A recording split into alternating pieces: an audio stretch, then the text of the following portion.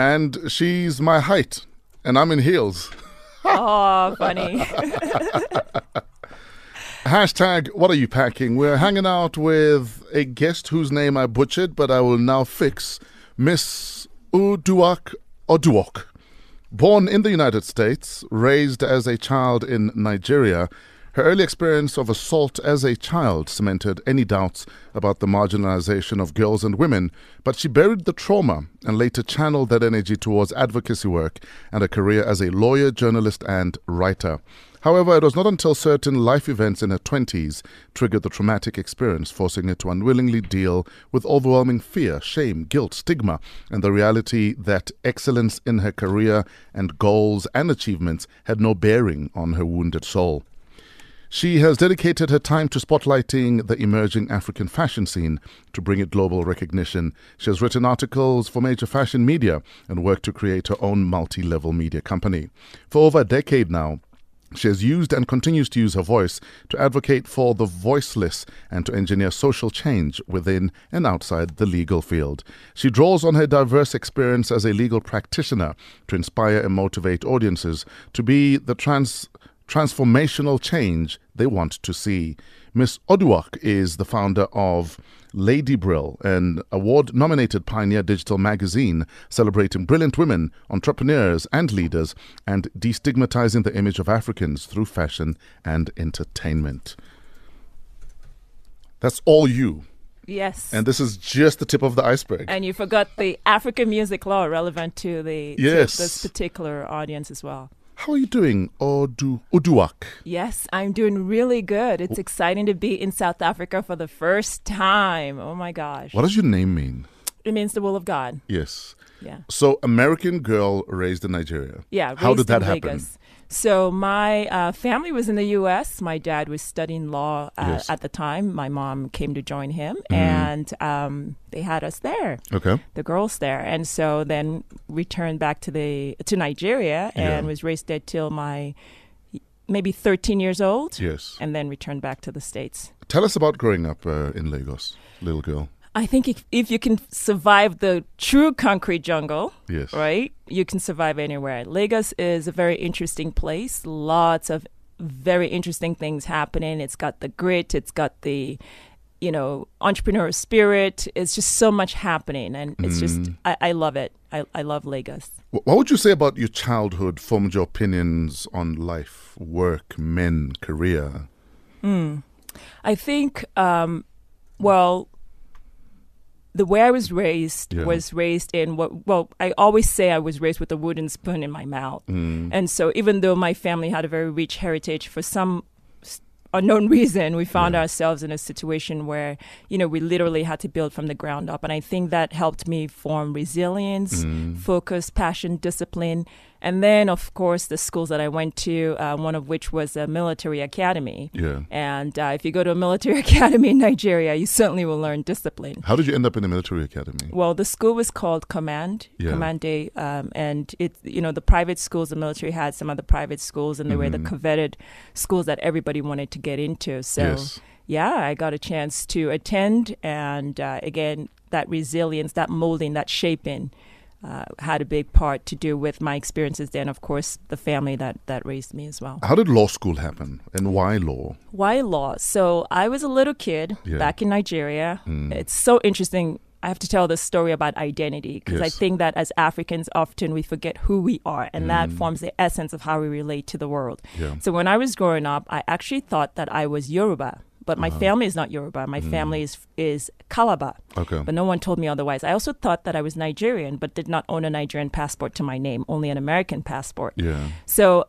as a child, I would read and write Yoruba very fluently. And I found a book that was part of my reading class. So Yorubas are one of the three major tribes in Nigeria. Yes. Exactly. So there was a book that was assigned reading as part of my primary school. Yes. And the book was all in Yoruba, and it was all about the judicial system. Now, I had no clue that on the paternal side was all law, judiciary, law enforcement. I just read this book, and I knew I had to be a lawyer. Yes. In Yoruba.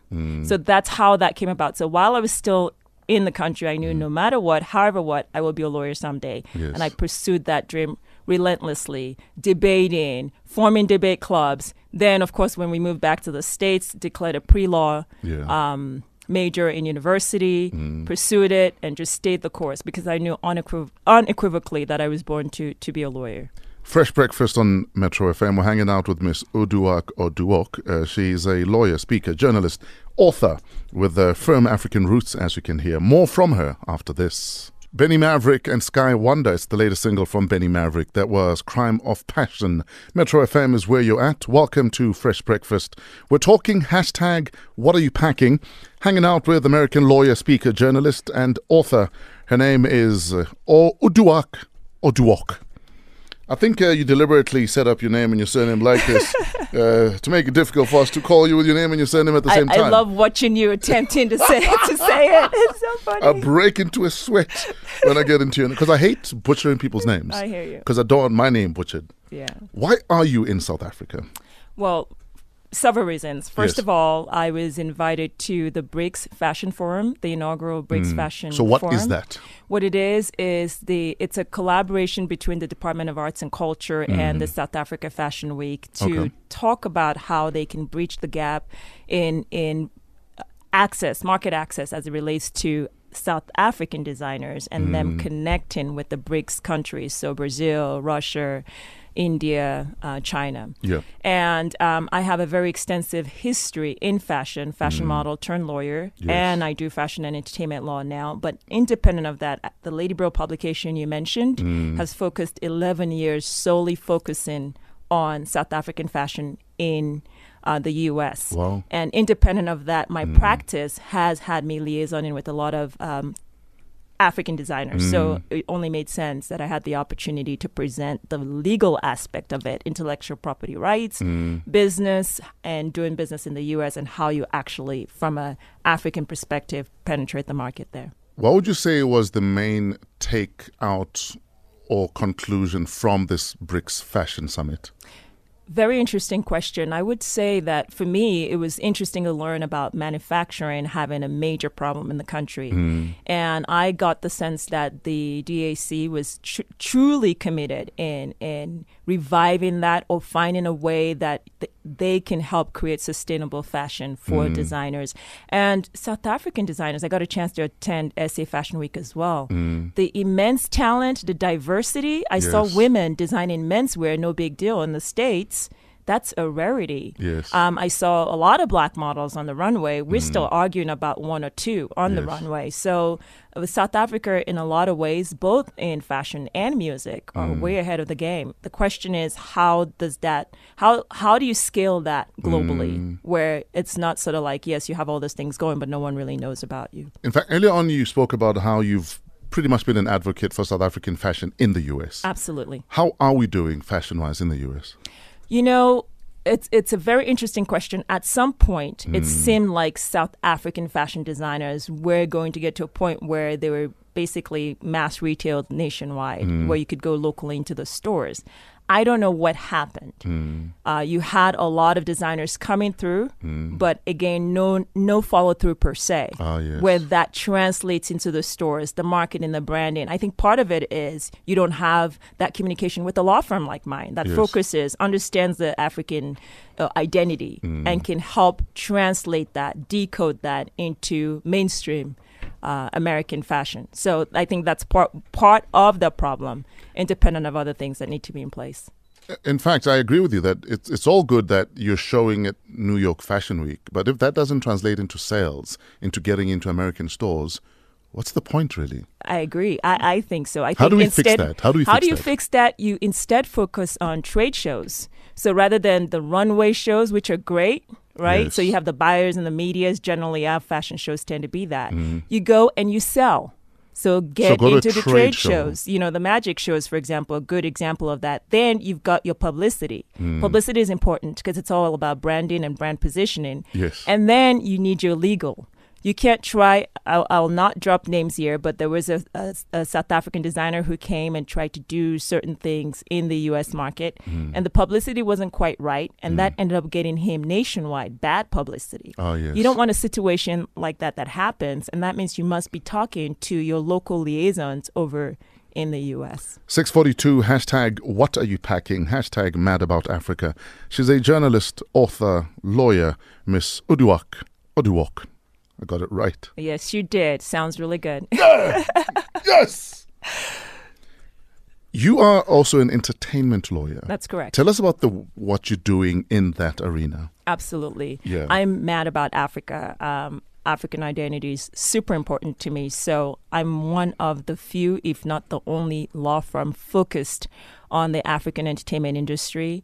Independent of my practice, I launched the first ever music business and entertainment law blog, empowering the African artist, and it really stands for what it says. Whether you're trying to understand IP rights, whether you're trying to understand branding, whether you're trying to understand all the different things that happen across, including penetrating the U.S. market. It covers it. I have a podcast show where I have some of the industry heavyweights come and speak and share their knowledge. And in addition to that, I take on the very controversial topics happening. I haven't covered Casper and the shenanigans that happen with AKA and all that. But for example, I would cover a story like that with brand publicity. But I would cover deal making, music licensing. I would cover breaking into the U.S. market. Initially, with Lady Brill, it's very Pan-African. Yeah. When I got to start doing African music law, I wanted it to be that way. But it immediately became clear that every jurisdiction has so many laws. Yeah. I can't study every single thing right away. So I focused on the Nigerian entertainment industry, and specifically to that, the laws that are part of that. And then finally, I've written a book, first ever comprehensive music law book for the Nigerian and U.S. industry. So what is the blog? Where do we find it? Is there a website we Africa, AFRICA, no N, africamusiclaw.com. africamusiclaw.com. And the book, what's the book called? Well, it's not been officially published, but Nigerian Music Industry and the Law, an Artist's Guide to Success in the Music Business. Where do we find that book? Can we find it somewhere? Not yet. Yes. I'm waiting for takers and sponsorships so we can launch this book. I've written it. The challenge has been finding the right publisher to help launch it in a way that makes sense. So any artist across the continent that wants to break into the U.S. market or the Nigerian entertainment market will know how to do that. Hanging out with American journalist, author, lawyer, advocate, Miss Uduak. More from her straight after this. Right now, it is Fresh Biz with Samke Mhlongo. We're going straight to Durban with the Comedy Minute from Carvin Goldstone. Tseho and Casper Nyovest, this is Vibe on Metro FM. Just Juice is getting a makeover. Your favorite juice flavors breakfast blend, orange and orange mango, apple, grape and tropical will still be available in nationwide stores under the new name of Cappy. Choose Cappy as an accompaniment to a real fresh breakfast and to start your day. Try Cappy 100% fruit juice in 330ml cans or 1.5 litre bottles to share with the whole family. Visit Facebook to see what the new Cappy brand looks like. Cappy, CAPPY. Hashtag mad about Africa. Hashtag what are you packing? We're hanging out with our guest this morning from the US, journalist, author, lawyer, Uduak. Excellent pronunciation. I got this. I got this. You do. I feel I've spent the last 20 years with you. You experienced a lot of trauma as a child, but only started really dealing with it in your 20s. Care to take us through that journey? Sure. And I think you talked about how would you describe Lagos. I think Lagos is an amazing place, but it also comes with with certain things that one might not realize is not normal. Sure. But then when you get out of it, that environment, you realize it is. One such thing is how we treat children in that society.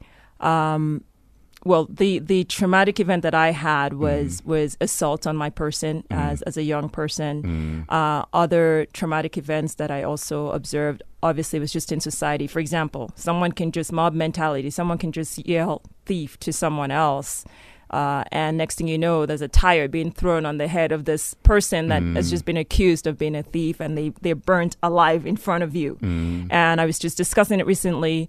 That body is kept in the middle of the road. No one clears it. It swells and bursts out, and you're going back and forth to school every day, and you see that and the stench and everything that goes with it. But independent of that, as a child as well, assaulted, and that had a big impact on me. And it's one of the reasons why when I write with and blog and talk on African music law and outside of, I really focus on health, artist health being very, very important to me, because a lot of our artists experience a lot of things, not necessarily in that kind of trauma, but traveling, touring, the rigors, the fame, and a lot of them don't know how to handle it. And then certainty sometimes. And then certainty as well. I don't know where the next paycheck is coming Absolutely. from. Great music. Now everybody thinks you're awesome, but then can you make it happen on the second album?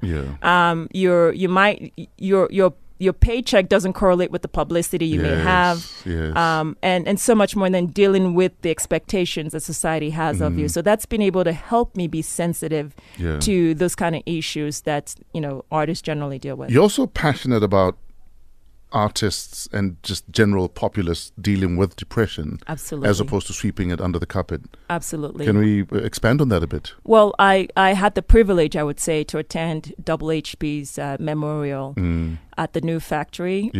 And it was important for me to take time out of my schedule to just go be a part of it, because he's been so influential, very Pan-African viewpoint, lots of collabos in the U.S. and on the continent. And for me, what I notice, African artists are not having these discussions. I think it's because it's all relatively still new. But there's a lot of depression in the community. And it makes sense because of the lifestyle. Yes. Lifestyle, you're in the studio recording all the time.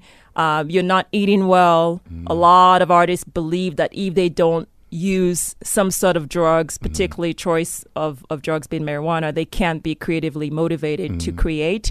And the rigors on the body, they're not sleeping, and then they get to touring and so much more. That ultimately leads to depression, independent of the other pressure that comes with being an artist, and they must be tuned into it. So it's no surprise when African artists, you start hearing about this person going through depression, because the worst part is they don't know who to deal with, and there's a stigma attached to it. And you also see real G's don't cry. Real G's don't ask for help. And if you do, you're a coward. Yeah. Because how can you possibly not be strong enough to handle... Man up, damn it. Yeah. Well, and you look at your environment, you're so lucky, so fortunate to have all this riches. And when you go on the street, down the street, you see people... I mean, I had a chance. When I travel, I like to get the whole experience. I went downtown Joburg. And it's like, whoa, such a contrast to what's happening in Sandton or all the other areas in Joburg. That's the reality that artists have to deal with. You were this famous, this popular, this successful, and you want to complain when your immediate vicinity shows downtown Joburg kind of reality. You should be grateful. So we need to be talking about these issues. If people want to get in touch with you, read your blogs, interact with you, where do we find you? Sure. If it's generally for speaking engagements or anything related to just my essence, you can go to Miss Uduak, MSUDUAK.com. In the alternative, you can go to Africa, AFRICA law.com, or you can just go directly to my law firm if it relates to law business, and that's AB2EBITU law, GRP.com. Oduak, thank you so much for your time. Thanks for sharing experiences and your points of view. Thank you for inviting me, and it's so good to see another really tall fellow person. I can look straight into his eyes. Ladies and gentlemen, Uduak is about to leave the building.